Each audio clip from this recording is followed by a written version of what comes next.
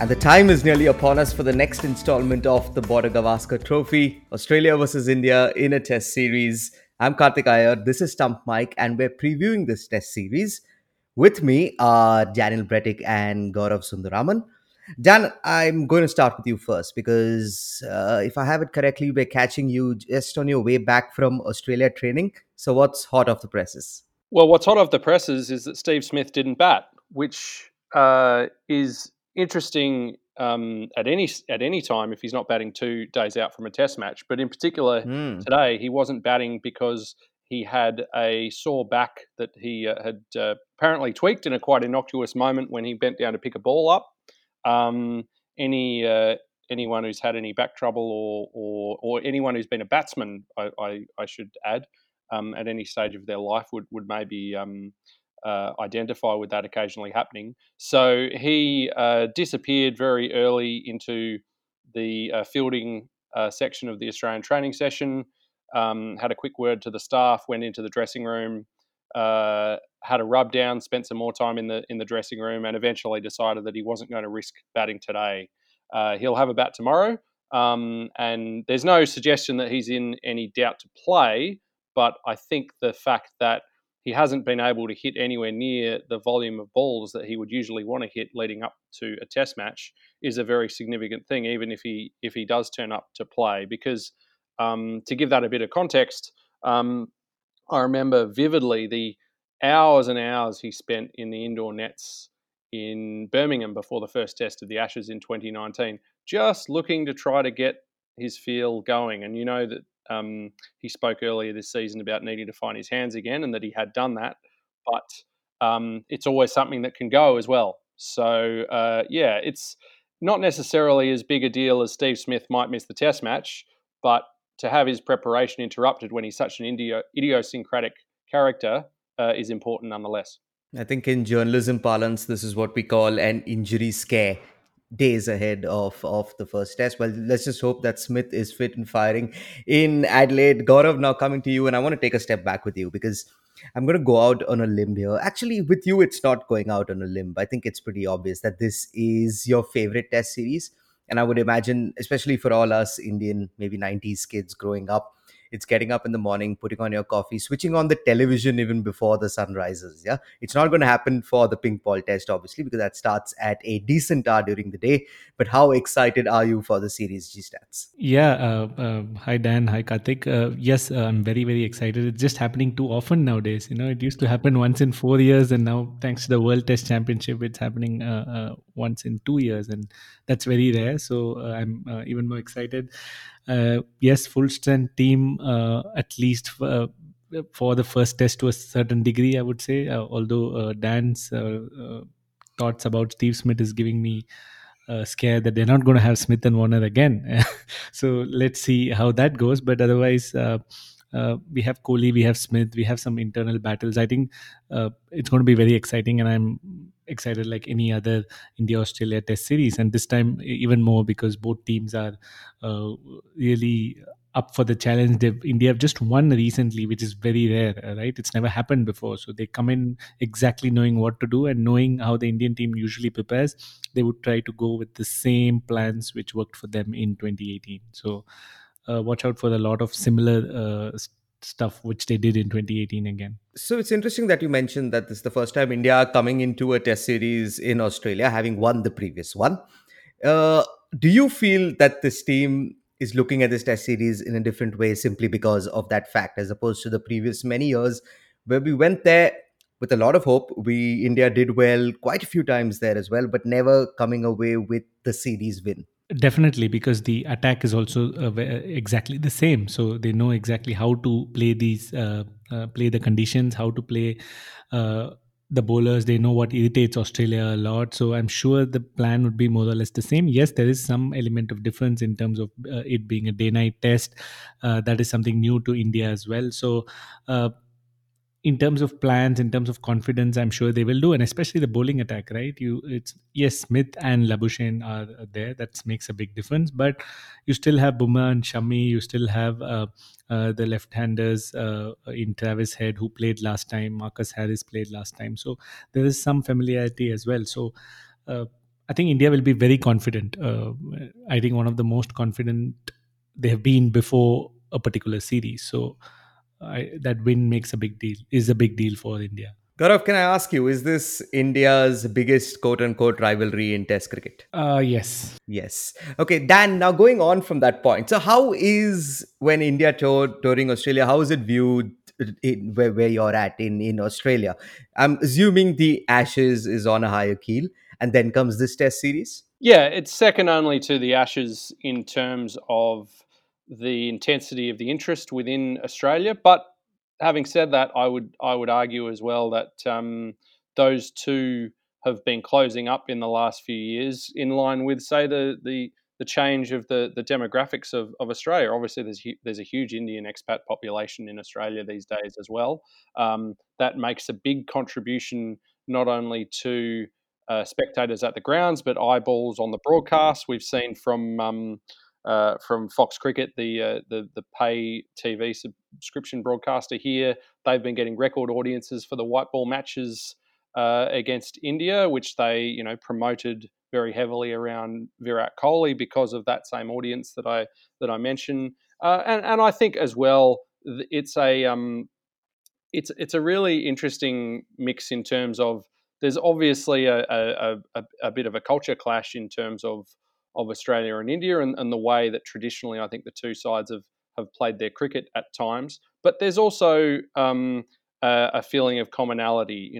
Both have got, shall we say, complex histories with England, and that they like to assert themselves as the emergent force or the bigger force in world cricket. Certainly, Australia were that for a long time on the field, and now India could claim to be that both on the field and off the field in the financial and commercial kind of areas. So those are some of the currents that run through the series, and at the same time, I think it's also a matter of the personalities that are playing. We haven't always had encounters between Australia and India where you have the charismatic likes of Kohli, of Smith, of Warner when he's back fit. Those sorts of characters really do build up a series. A little bit like when Sourav Ganguly and Steve Waugh went head to head, around 20 years ago. That really elevated the series when the Australians started to recognise that there are some street fighters in the Indian lineup, and we're not going to have it all our own way on that level. So we're going to have to wait and see in this Test series which captain makes the other wait for the toss. Yeah. Yes, exactly. Yeah. Okay. So before we get into a proper preview of the Test series, I just want to ask you guys, Dan, and we'll continue with you. There has been a lot of talk about India versus Australia having become too friendly now. I think a lot of it has to do with players knowing each other from the IPL. I personally, I don't mind it at all. I feel we're done with many years of a lot of aggro, and it's kind of nice to see. But I can get why people want a bit more aggression with from both sides. What do you make of this? Well, there's two ways you can look at it, aren't there? There's the fact that they know each other a little bit better. Generally, if you know someone a little bit better, you're less likely to want to call them names or whatever else it is, because with that familiarity, you've got a different level of relationship. But I think the thing that is more important overall is that the teams have very high levels of knowledge of each other in a cricketing sense. And I think that makes for a better contest, particularly in the cut and thrust of Test match cricket, because you thinking about bowlers who can't just rely on their obvious plan A to get out a batsman. They've got to think through plans B, C, D, and E, sometimes even F if they get that far. So that's one of the things that I think is really good about the familiarity and the amount that these two sides play off against each other. And that also means that not only do they have to think a little bit more deeply in terms of their plans, they've also got to, whatever plans they choose, they've got to be able to stick at them for longer periods. So I think a lack of familiarity, or a lack of ability to research your opponent or have that first-hand knowledge of your opponent has probably at times in the past, in the history of Test cricket, it brings with it some really great dramatic moments. But I think there is also a lot to be said for seeing how a couple of opponents, whether it be a batsman and a bowler or a couple of captains, really size each other up over time, because then not only is each Test match a long form battle of its own, you've got a longer narrative there as well. So, Gaurav, would you rather see the cricket do the talking as opposed to players on and off the field? Yeah, I think so. I think they've had some great battles, and I think, like Dan said, the IPL has definitely changed a lot. And yes, we did have moments. It's not like it's not been there. I would say the last couple of years, maybe after the Australian scandal, because you did see when Australia toured India, the whole brain fade moment and Kohli's press conference uh, about the fact that none of the Australians are his friends anymore and stuff like that. So it's not like it's been very rosy all the time, even in the recent past. But yes, it's gotten a lot better. In the last 2 years, I think it's been all cozy, cozy. So let's see. I don't know whether it will continue on the field. We have guys like Stark and Warner who always play it hard, and there might be some moments. And again, it depends on how the game is also unfolding, whether it's some teams been on the field for a long time, or whether India is losing a lot or Australia are losing a lot. There's so many small contests within the bigger contest, so we could still see all those things happening on the field. But yeah, off the field, I guess things have changed, and David Warner is more of what Indian TikTok star than anything else now. So Absolutely right. Okay, so because at least I think 50% of our listenership is from India, we will start our team previews with India. And Gaurav, I'm going to stick with you here. I think the biggest talking point are the openers. We've seen two warm up matches now, one with the red ball, one with the pink. Has Shubman Gill made a case to take Prithvi Shaw's place? so look, it's not like Shubham Gill is has done exceedingly well in Australia or something like that, right? We are actually both are going to be kind of unknown when it comes to a test match in Australia.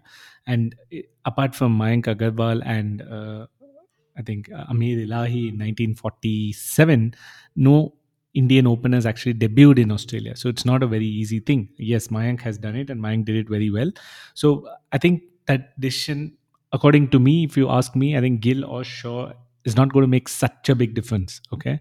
But what is going to make a difference is whoever plays. It's very important to have a good opening stand in Australia. I was looking at some previous matches, looking at some numbers. It's all about, even in 2003, famously, Akash Chopra and Virendra Sehwag, they had some very good stands, and that helped India put up a good total. And that is very key in Australia. If you take the ping ball test, for example, 300, 350 could be a match winning score.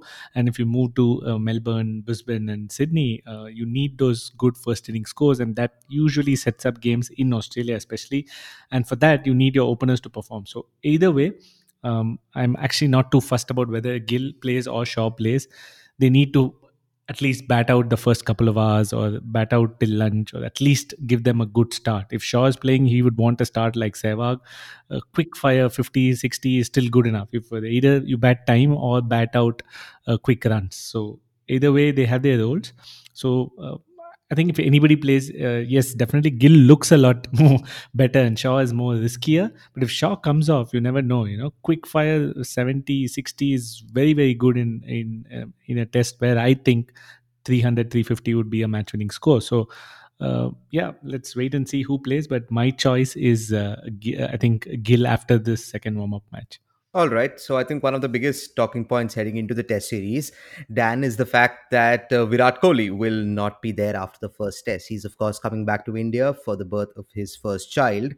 In the Australian camp, Dan, are they looking at this like they will get at least three much better chances to win tests after this first day night one with Kohli away? No, I think the abiding sense from the Australians at the moment, even though I'd say it's probably been a little bit shaken by all of the issues they've had with concussions and injury to Dave Warner and all of that kind of thing. But I think, the abiding sense, as I say, is that they're a much better unit than they were in 1819.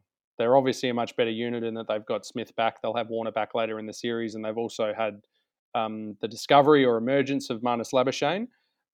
So just in terms of runs, that's a huge difference.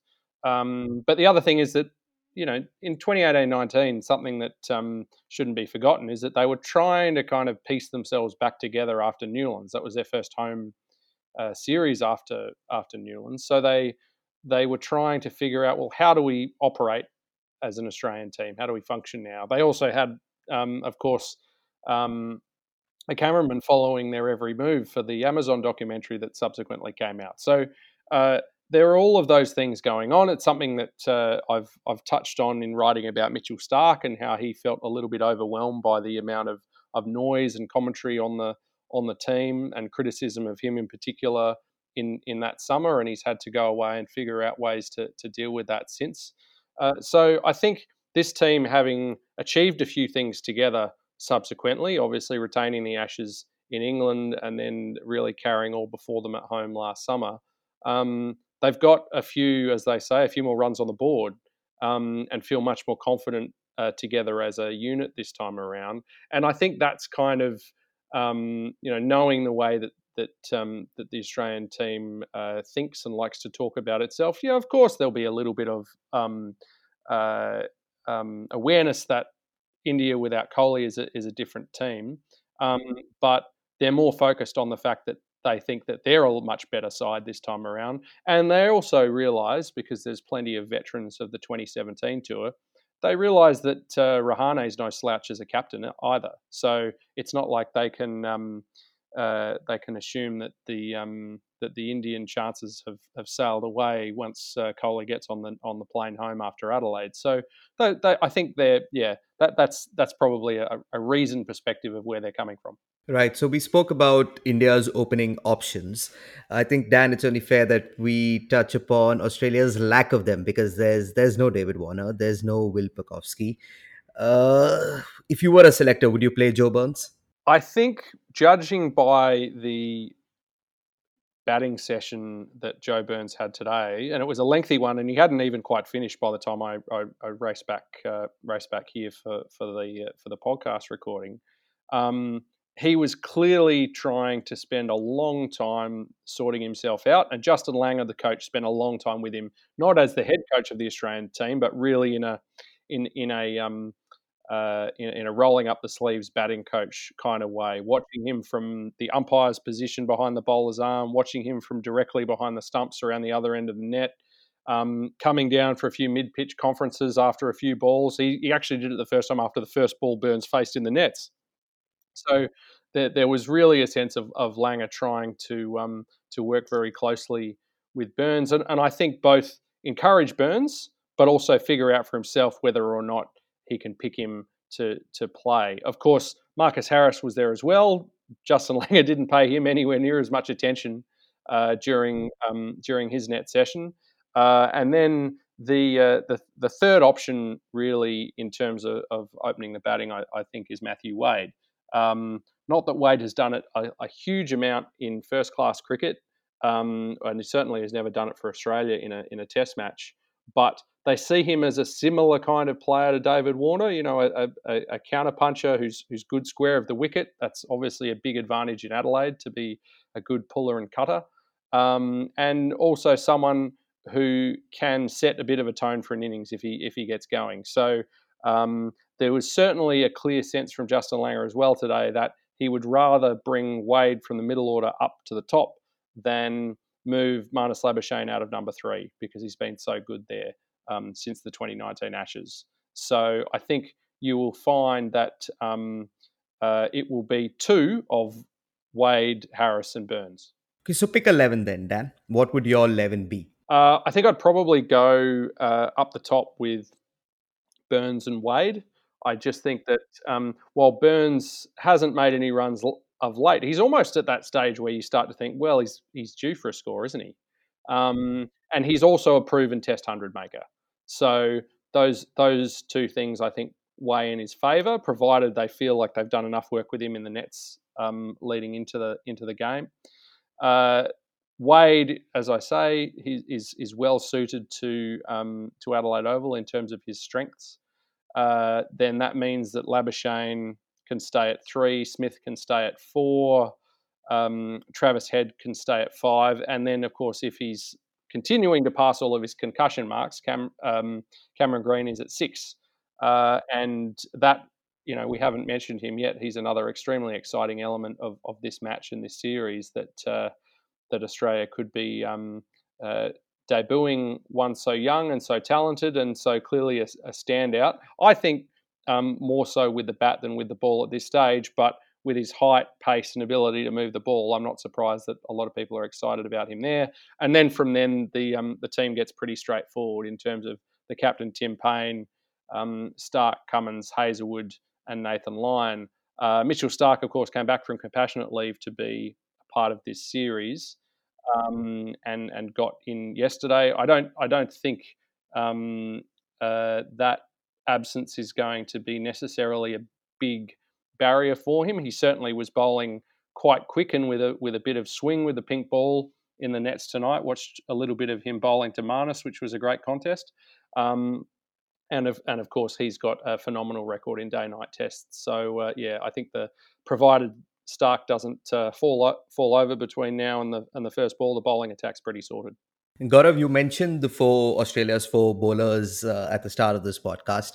Will it be different for them this time around, do you think? Personally, I feel Cummins is a better bowler than he was a couple of years ago.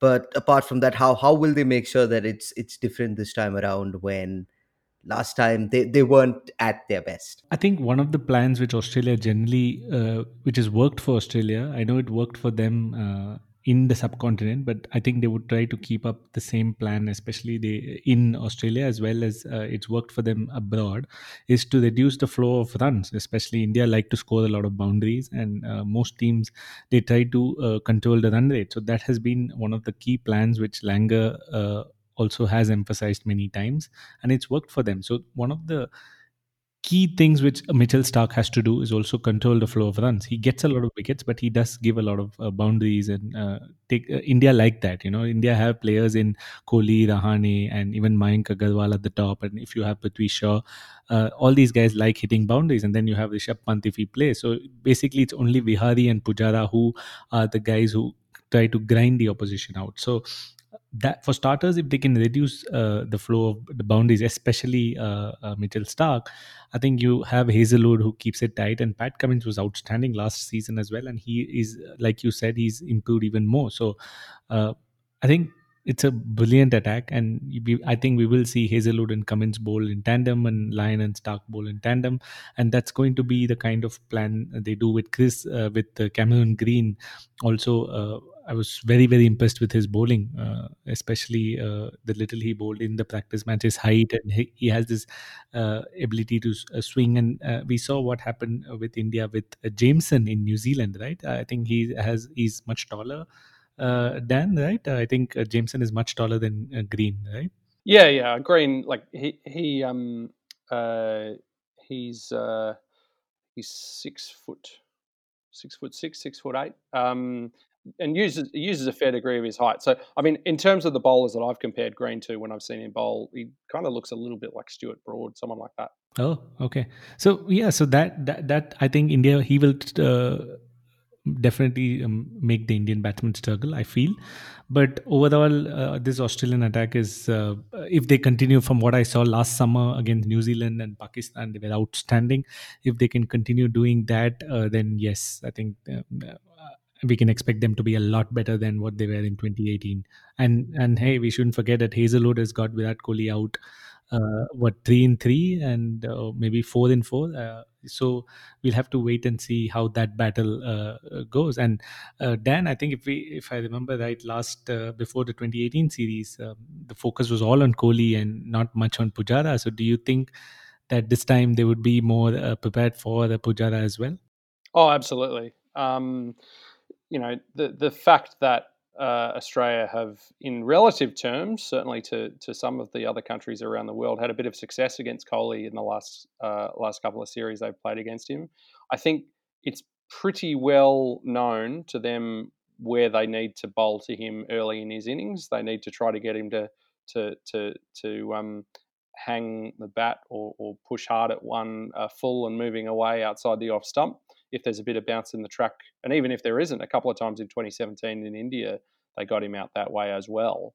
I think the struggle for them against Pujara, well, the struggle for them against Pujara and also Kohli. Pujara, if the wicket isn't offering them enough bounce to hit him on the gloves or high up shoulder of the bat, something like that early in the innings, they're just going to have to be really boring to him and bowl maidens. And in terms of Kohli, I think they're still trying to figure out, well, how do we get him out once he gets himself in? Because the fact of the matter is that they're very confident in how they can try to get him out early, but much less so once he's established at the crease. And the fact that he was able to get 100 in Perth last time around on a pitch where they didn't really have much problem with getting Pujara out. That kind of underlines the difference in the challenge that they have dealing with those two.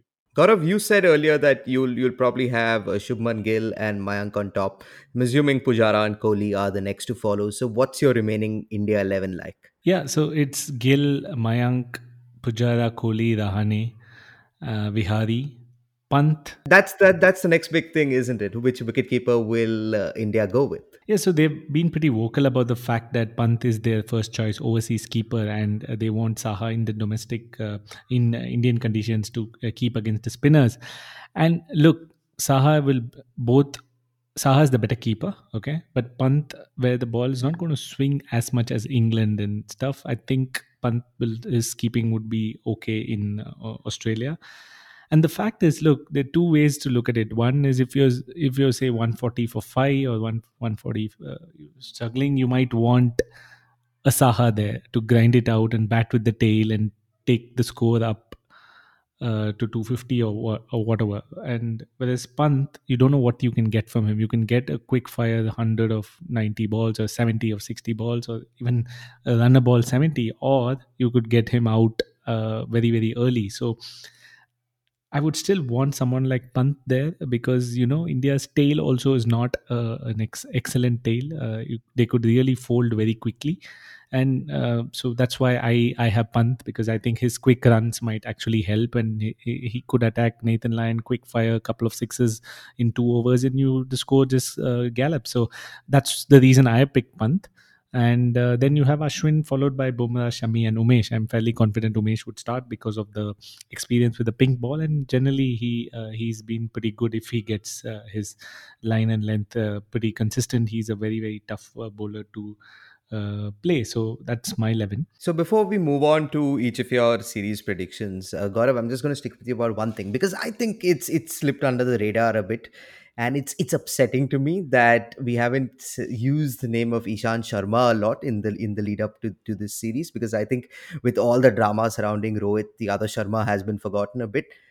I was prepared to celebrate his 100 test in Australia. Unfortunately, it is not going to happen. How big a miss really will he be though to this Indian test attack? Because he's really come leaps and bounds over the past few years, hasn't he? Yeah, it's going to be massive. You're spot on. I think more than Rohit Sharma, even though the hype is about Rohit Sharma, the batsman, I think Ishan Sharma, the bowler, was exceedingly good last time in Australia, and he's been really good over the last 2-3 years. His angle from around the wicket and also his consistent line to the right-handers. Uh, I think he's experienced, and what this would be his fourth to. This would have been his fifth to Australia, right? Yeah, fifth to Australia, and that's like not many pace bowlers or not many Indian cricketers actually get to go on 5 tours to Australia. This would have been, and that's come so much experience.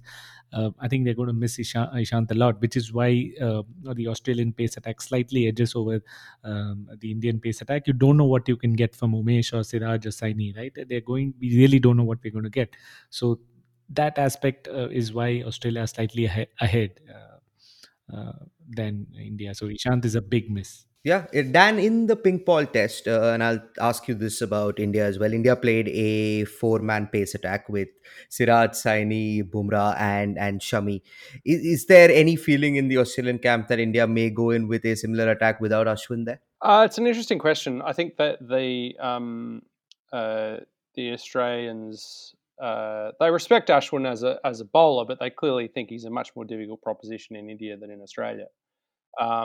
Whereas Nathan Lyon obviously has an outstanding record bowling in Australia and an even better one bowling in at Adelaide Oval, whether with a pink ball or a red ball. So I think maybe there's there not that it's a derisive view, but certainly one that uh, they're confident in the lineup of their two off spinners that Lyon does a better job in Australian conditions than Ashwin.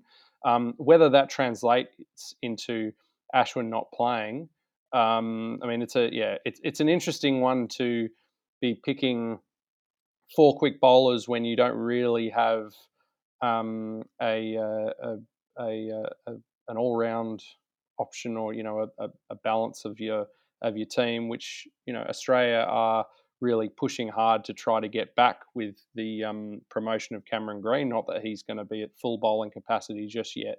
And obviously, the issue that India have with Hardik Pandya not being around. It's certainly been the case in the past with India coming to Australia that the balance of their side, the amount of bowling options that they've got relative to conditions that might change over the course of 5 days, all that sort of thing. They've struggled to find that balance, and I think having a quality spin bowler who they can rely on to at least give the quick bowlers a little bit of a breather. Certainly, the Australians see that as critical to their attack, and would probably think India do too. Yeah, I mean, I probably not in the first test, but I would wager, Gaurav, that we will see Siraj and Saini during the course of the series, right? Yeah, yeah, I guess so. It really depends on how the match goes. So let's see. I maybe yeah, the odd test there we might see, but I think if no injuries, it will be Bumrah, Shami, and Umesh most of the time. Dan, let's end this with maybe a series prediction from you and what you're probably looking forward to in the first test, particularly. And Dan, I want one prediction from you: whether Steve Smith's average is going to go up or whether it's going to go down. Yeah. Well, I'll answer the second one first. I think Steve Smith's average against India will go slightly down, but his overall average will go slightly up. How about that? Wow, wow. Okay, we'll check this at the end of the fourth test. And as far as a series prediction, I will say 3-1 to Australia. And for the sake of the series, I reckon it would be good to see India get up in Adelaide, because then the story is alive all the way through the rest of the series. So it's basically when Virat Kohli is there, India's going to win. That's what you're saying there. Well, it might just tilt the balance somewhat. Hmm. Gaurav? Yeah, so I think what I think will decide the series is going to be tail end batting and how the spinner goes, whether Lyon versus Ashwin or Lyon versus Kuldeep, and how the tail end batting gets those valuable runs. It happened in England. So that's what I think is going to make the difference. I think most of the other aspects of the game are going to cancel off between India and Australia. So my prediction is 2-1 to Australia with one draw. Yeah, so we'll see how both of y'all get along. One said 3-1 to Australia, one said 2-1 to Australia. Listener, thank you so much for joining us on this preview podcast for Australia versus India. We'll be back after the end of almost every single day of all four test matches. So join me, join Gaurav, possibly Dan, and many others on Stump Mike as well. Dan, Gaurav, enjoy the series and thank you so much for joining us today. Thank you. Thank you.